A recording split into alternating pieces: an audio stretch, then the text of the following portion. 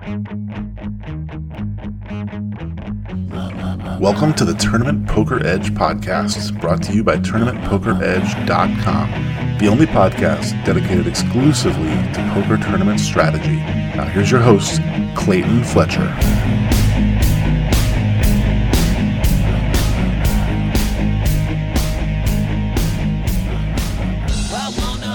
Hello once again, everybody, and welcome to the Tournament Poker Edge podcast. I'm your host, Clayton Fletcher, temporarily back in New York City. I've been spending much of the month of July in New Jersey, as many of you know, where I have been engaging in the World Series of Poker Online 2 States Only edition. The games have been kind of tough, but I did manage to score another first place finish, and this one was in a $50 buy-in that had a $3,200 first place prize. So that's a pretty decent return on investment right there. What was funny was I was actually playing the final table of that event while doing commentary for the bracelet event, out of which I had busted a few hours prior. So we didn't expect, it was a turbo, 6-max turbo event, and I thought that I would have plenty of time to finish all the other tournaments that I was playing way before the stream would start, because the streams have been starting around 1 or 2 a.m. Eastern time every night. But this stream actually started around 11 o'clock. Obviously, a turbo is much faster. So I didn't factor that in when I made the decision to enter that $50 tournament. And as it turns out, I ended up having to stay until the end because I won it. So it was kind of fun to try to do commentary on one tournament while being heads up on another table at the same time. But David Tuckman is such a professional. He dealt with that. And he dealt with a pretty severe lag. So he was asking me a question and it would take me 5 seconds to hear the question and then another 5 seconds for him to get my answer. But, you know, we made it work to the best of our ability. I hope to get another chance to get in the quote-unquote virtual booth at some point in the next month or two. I believe they will have a live stream for each bracelet event, including the ones that are going to be starting up very soon on GG Poker. Okay, so speaking of GG Poker, so I've been playing on WSOP.com, which again, you can only do if you are in New Jersey or Nevada. So although it's being called a World Series of Poker, it's actually 2 states series of poker, which doesn't have the same ring. I initially found the games on there to be quite soft. Even the first couple of bracelet events I thought were pretty easy. Not that many pros per table. The players that were in there didn't really seem to know what they were doing. And I actually cashed in the first couple of events. Well, I haven't cashed since, despite playing, I think, another 6 or 7. And part of that, of course, is variance. But a much bigger factor is just the games are getting much tougher. Last week I played 4 tournaments and I sat with Matt Berkey, Joseph Chung, Jamie Kerstetter, Tony Dunst, Ryan LaPlante, and I don't even know how many others because I don't even know everybody's screen names. These are just the ones that I was familiar with. And that doesn't even count the more mortal regs that are pretty good as well. The games are tough. I definitely think that anyone who wins one of these bracelets this month, even though they only have to play against players who are physically in New Jersey and Nevada, those bracelets are well earned, including the one that was won by someone sitting in a parking lot. I believe his name is Ryan DePaulo. I don't know Ryan, but I'm impressed with his victory. I think, the legend already has it that he was in a car in a shopping center parking lot. So way to go, winning a bracelet under those conditions. So I hope to do the same, although I'm not actually using the rest stop Wi-Fi method. I've been either staying with my cousin in Jersey City or finding good rates on hotels that are not far from New York. Places like glamorous places like Secaucus, Parsippany, really bucolic and desirable destinations. That's where I've been. So wish me luck. My virtual summer has been going pretty well so far, despite only 2 cashes in the actual bracelet events. Wisely, WSOP.com has beefed up its normal daily schedule, obviously with all of these players with bankrolls on the site. The $5 daily deep stack has been replaced with a $200 daily deep stack. Things like that are going on. So there's plenty of action. I mean, very few online players just want to do one table. One of the big advantages of online, obviously, is that you don't have to just play one table like you do live. So I've done a little better, obviously, in the side events. As you guys know, I've won 3 of them now in the last 2 weeks. So that's good, and that really helps the bankroll to stay in the black, as I generally lose in the bracelet events, and then I'm winning it back in the side events, which is often what happens, to be fair, when one goes to Vegas for the World Series of Poker.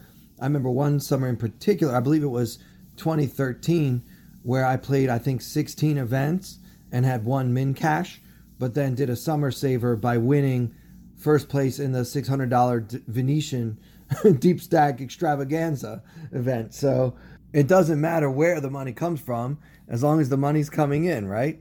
So yeah, actually on that note, I made another pretty decent final table on Bet Online the other day. I know I mentioned that on our last podcast. And again, they do not sponsor this podcast. I'm just sharing information with you guys. I have found the games on Bet Online to be a lot better than the games on other similar sketchy websites. So I've been playing a lot more on there than I have on some of the others. And that's been my preference. I mean, obviously, the prize pools are much smaller, and so final tables are easier to make because they're not getting anywhere near the number of players, the sheer volume of players that they get on, say, an ACR. But I do feel that the competition isn't quite as tough, and so I thought some of you might want to try that site as well. Let's get back to GG Poker. The World Series of Poker that actually extends outside of New Jersey and Nevada began this week, and I'm hoping that it will have a positive effect on my experience in competing for these United States World Series bracelets. I'm hoping that some of the players will be enticed by the guaranteed prize pools, the much higher buy-ins, and some of the other advantages that GG Poker is offering. It would be impossible for a player to compete in 2 World Series of Poker events at the same time, because you're either eligible to play on GG Poker, which means you're outside of the US, or you're not. So if Matt Berkey is so inclined to find a country that will accept an American and he decides to go there, then I can look forward to not facing him in a $400 bracelet event this weekend, because he'll be playing in a $5,000 bracelet event on Negreanu's site. So that's what I'm hoping will happen. I will report back next week and let you guys know if I did see any distinct difference in the quality of the competition, or if most of the players that are in the States are just staying in the States and playing in these events. Now, even the smaller buy-ins are getting 6-figure prizes for first place. So there are very few of us that couldn't use another 100,000. So it's definitely worth playing and staying in New Jersey and Nevada for some of us. But I'm interested to see if people are planning to travel to faraway lands and creating a GG Poker account, even though they have the option of playing in Nevada or New Jersey. So that's my hope. One thing I'm struggling with generally in these games, there are basically 2 kinds of online players. There are some, so if you 3-bet with ace queen and get shoved on, there's a certain type of player that will always have jacks or better when they make that move. They'll never have ace jack.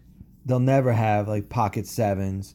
They just would not make that play regardless of stack size or my table image or any number of factors that I'm used to considering.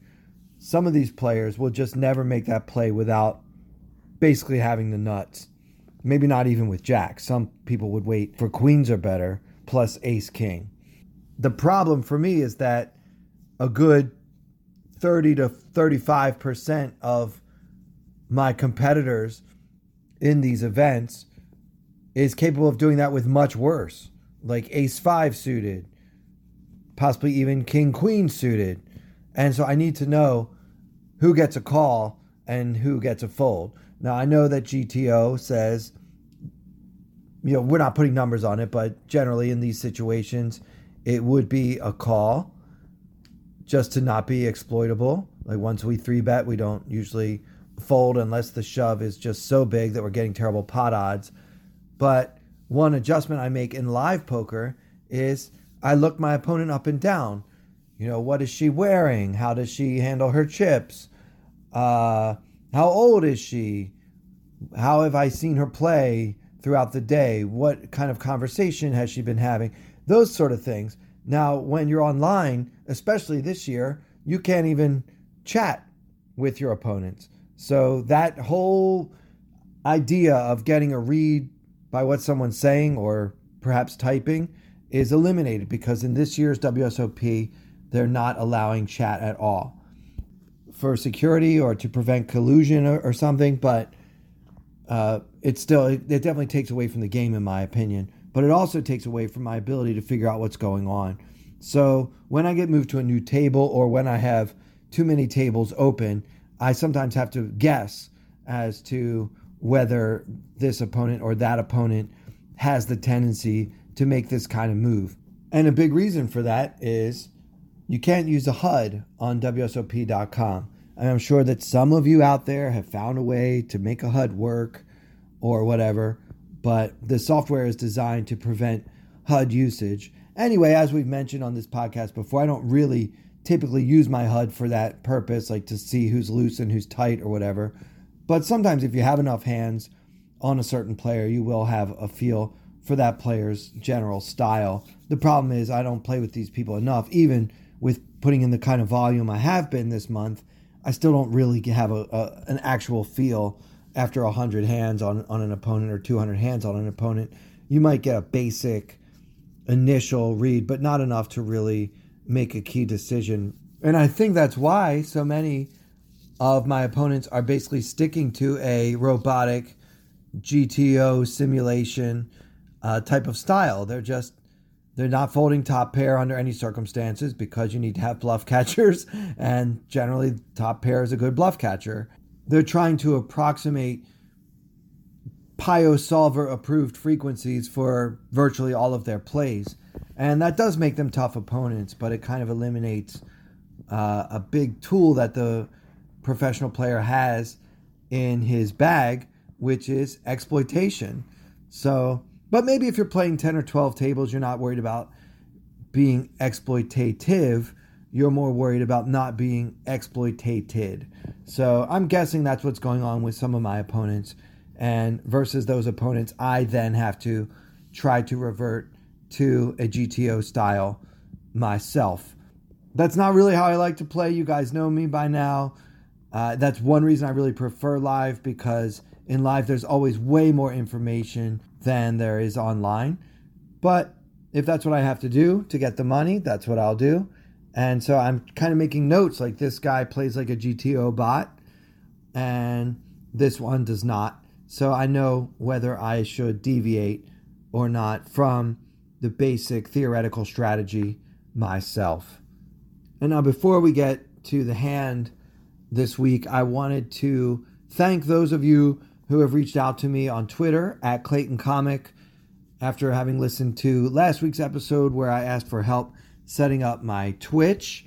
I was hoping to get this set up in time for this week's World Series of Poker action. Well, actually, to be fair, I wanted to have it ready for last week's, but it turns out my new laptop is defective, so I had to send it back and get a new one. So that's going to take a few days.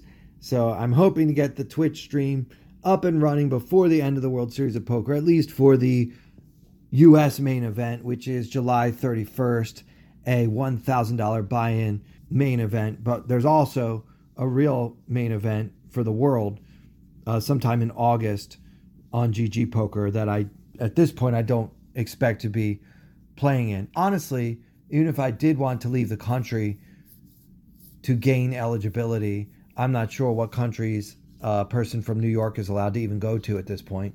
I'm lucky they let me into New Jersey after my city was the epicenter of the coronavirus, which we're not anymore, but that's a story for another day. All that just to say thank you guys for being willing to help me with my Twitch and the ongoing saga of me trying to set up twitch.tv/ClaytonComic will continue for at least another week, it looks like. Thanks again, guys, for being willing to pitch in and help this technical idiot try to get started in the Twitch world. So here's an interesting hand from the $50 tournament that I won. Now, this tournament does not fit the description of what I was saying a moment ago about all the, A-list headline, bracelet winning, world beating pros.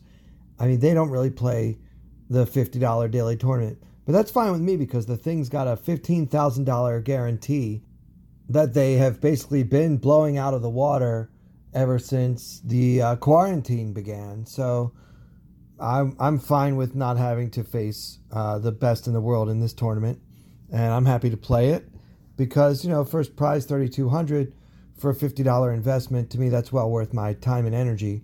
Also, it's kind of fun to play in a field that is a little bit less professional, and this hand will be no exception to that. Let's see. So there are 50-ish players left in the tournament. Something like 27 will be in the money. So we're currently in first place with 130,000, and the average is only 35,000. So even at this point in the tournament, we were doing quite well. The player on my immediate left, I'm in the big blind, and the under the gun player limps in with 84,000 chips behind. So his M is 19. He's got, 42 big blinds. He is a very, very loose and very passive amateur player. So he's on the site having some fun, probably mostly just on the weekends. He hangs out and puts a couple hundred on, and he plays a little poker. This is not a player who belongs to tournamentpokeredge.com. He hasn't read a lot of books on the subject, and he's really just kind of the quintessential amateur New Jersey player. So he limps in, and now it folds all the way around to me in the big blind holding ace 9. So it's a little bit odd, first off, that this hand folded all the way around like that. It could be that players were starting to feel the sense of the bubble. It could be that they were afraid of the limper, but most likely just most of my opponents didn't really have much to work with. So we have a decision here. I mean, ace 9 is certainly a hand that you could raise against this opponent if you want to. I decided not to, and my logic there is even the worst players nowadays know that you can limp in and then back raise when somebody pumps it up in front of you, and they typically would do that under the gun with very powerful hands like aces and kings. So I'm not worried about him doing that with other hands. I think he probably would limp in with most of his middle pairs and probably just call if I opt to raise here. So I'm not concerned about getting outplayed by this opponent, but I still don't think that raising makes much sense when against him, basically against a player of this type, my strategy is typically just to make a hand and then bet it, because most of his mistakes will be of the call variety. So nothing tricky about this. We're just going to check and see a flop. And we do get a good one. It's the 9 of diamonds, 7 of clubs, and 6 of diamonds. So 9, 7, 6 with 2 diamonds. Hero holding the ace of clubs and 9 of hearts. So we've got top pair and top kicker. You could play this either way. You could certainly just bet right into him. The problem is he is going to raise when he limped in with aces and kings, and that's not a good situation for us. Getting raised by this player, we basically have to fold top pair. I prefer to check and see what he does. Just because he limped in doesn't mean that he has a monster or nothing. He would probably limp with a lot of hands because, like most players at his skill level, he will typically be limping rather than raising when first to enter a pot. He really could have a lot of hands here. But I decided to check because this board allows for quite a few draws, and I think that I can go for the check raise against most of them. Now, the key with check raising is the plan is to fold to a 3-bet. So if I check and this opponent bets, say, half the pot, and then I 3x that, and then he shoves, against this particular opponent, that's just not going to be a flush draw, like ever. It's going to be a made hand. He either flopped a straight with 10-8 or 8-5, or he flopped a set with pocket sevens or something like that. He's not going to put all of the stack in. He's got 2 times the average stack here, so he's not looking to put it all at risk without a made hand. So obviously I've been studying this opponent. I have a real sense of who he is, and I think that I'd had the pleasure of competing against him in previous tournaments because I had relatively copious notes on his playing tendencies. So for all those reasons, I check, planning to check raise and fold if he 3-bets. So I check and he checks behind. So we're going to see a turn, and it's the 6 of spades, which pairs the board. So now we have 9, 7, 6, 6 with 2 diamonds. Hero again holding the ace of clubs, 9 of hearts for top pair, top kicker. At this point, I don't want to check again. I feel like I can now turn my hand into a value bet. He would probably call with a lot of draws, possibly even 2 overcard type of hands, and I can get a lot of value from those hands. I think there is about as close to 100% chance that we're in the lead now as you're ever going to see in poker. The only way we're not in the lead right now is if my opponent happens to have a 6 in his hand, which is extremely unlikely. So I'm going to basically play this like it's the nuts. Versus this opponent, there's no need to worry about balancing my sizing. I'm just going to make a big value bet here and hope that he has something to call that bet holding. So I put out 4,900 into 6,800, and my opponent calls. So we're happy about this. We're loving life. The pot is now 16,600, and the river comes the Queen of Hearts for a final board of 9, 7, 6, 6, Queen, and we have Ace 9. So there's no flush that came in. Against most skilled opponents, I would be pretty careful how I play this river. I would be cautious about betting the river because I would be afraid that my opponent could turn a misdraw into a bluff raise. I'd also be worried that perhaps my opponent hit a queen on the river and would know that he can value bet it as a raise if I put out a little bet. I would worry about a lot more being out of position with what is now second pair ace kicker. But against this particular opponent, I'm not really going to worry about anything. Basically, I can take his plays at face value, by which I mean if I do bet this river and get raised, I'll know that my opponent somehow made 2 pair or something here on the end with something like, I don't know, 7 queen. I don't know. Like, really, I don't expect to get raised very often as I'm sitting here trying to come up with a hand that could raise my bet. I don't think that this opponent would raise with ace queen here, and I'm not even sure that he should because I'm about to do something that is very unusual. So my sizing on this river against this opponent is going to surprise many of you. I put out 28,000. So the pot is 16,600. So we're betting about 150% of the pot here with second pair. Now that may seem crazy to some of you, thinking that a bet like this can only be called by a better hand.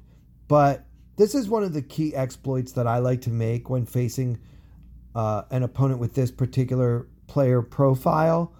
My value bets are large, very large, and particularly on the river, they're extra large. And I'm fairly relentless with it. I would even make this play with a hand like 10-9 or Jack-9, some 9 without a great kicker. I'm just not that concerned about the queen. Of course, he could have hit it, but if he does, he's just going to call. The good news is that he's also going to call with a lot of hands. I feel like he could call us here with pocket 8s, any 9, any 7, probably even a pair like pocket 3s. This is just an opponent against whom we can really put in the big value bet and expect to get paid by worse. So normally when we overbet, we are polarized. So I should overbet when I have a full house or a missed flush, for example, right? That would be a normal range from a GTO standpoint for this type of bet. Like, especially if I don't have ace high, which has showdown value. If I had a hand in the big blind, something like, let's say 8-4 of diamonds, right? So I checked the flop with my open-ended straight draw / flush draw, made a bet when the board paired on the turn, and now missed everything. So I'm just going to rep the 6 or better with this big overbet. So that is a good strategy against a talented opponent or even just a competent opponent, but against an inexperienced, loose passive opponent whose biggest mistake is calling way too often with way too many hands. This is a spot where I can really go for maximum value for my hand. So I'm not really polarized. I may be representing either a full house or quads or a missed draw, but I don't really need to have what I'm representing, and I don't think that my opponent will view this bet in the same light as most of you listening to this would. So I put out this bet, and I remember that he called rather quickly because I thought that I was going to lose the pot by how fast my opponent called the river. He actually called with ace of diamonds, jack of diamonds. So I won a really big pot and just expanded my chip lead with this play. Interesting spot because we normally think of these overbets as being something you only do when you want to be polarized. But here I did it with what is decidedly a medium strength hand. And it worked out. I know it's a strange play that I made.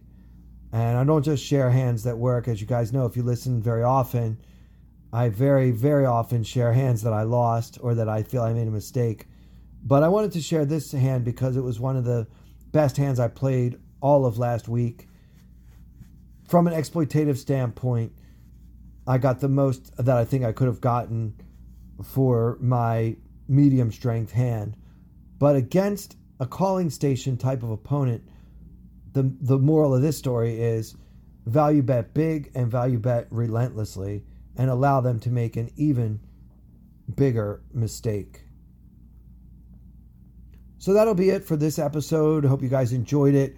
Please do take some time to share your thoughts on Twitter at Clayton Comic. I always love interacting with the listeners. If you haven't done so yet, please rate and review the podcast on Apple Podcasts, formerly known as iTunes, Stitcher. What else are we on? Spotify, Podbean, and just show the love. We always appreciate it. It really, really helps us grow our audience. And of course, the bigger the audience for this podcast gets, the more likely the powers that be will continue to allow me to bring it to you each and every week. So if you are going to be playing in the United States version of the World Series of Poker, if you're lucky enough to be in one of the two fortunate golden ticket states, New Jersey and Nevada, I hope to see you at the tables in the next few days. And good luck to all of you. And for everyone here at Tournament Poker Edge, I'm Clayton Fletcher. Thank you all so much for listening.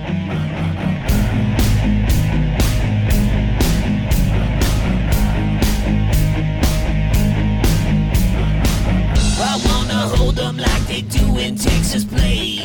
Fold 'em, let 'em hit me, raise it, baby, stay with me. Luck and intuition, play the cards with babes to start. And after she's been hooked, I'll play the one that's on her heart. Oh, whoa, whoa, whoa, whoa. I'll get her heart, show her what I got. Oh, whoa, whoa, whoa, whoa. I'll get her heart, show her what I got. Can't read mine, no she can't read a mile. Poker face, she's got to love nobody. Can't read mine, no she can't read a mile. Poker face, she's got to love nobody. Poker face, poker face. Poker face, poker face. I wanna roll with her, a hard pair we will be. While little gambling is fun when you're with me. I love it. Russian roulette is not the same without a gun. And baby, when it's love, if it's not rough, it isn't fun. Oh, whoa, whoa, whoa, whoa. I'll get her heart, show her what I got. Oh, whoa, whoa, whoa, whoa. I'll get her heart, show her what I got. Can't read mine, no she can't read a mile. Poker face, she's got to love nobody. Can't read mine, no she can't read a mile. Poker face, she's got to love nobody. Poker face, poker face. Poker face, poker face.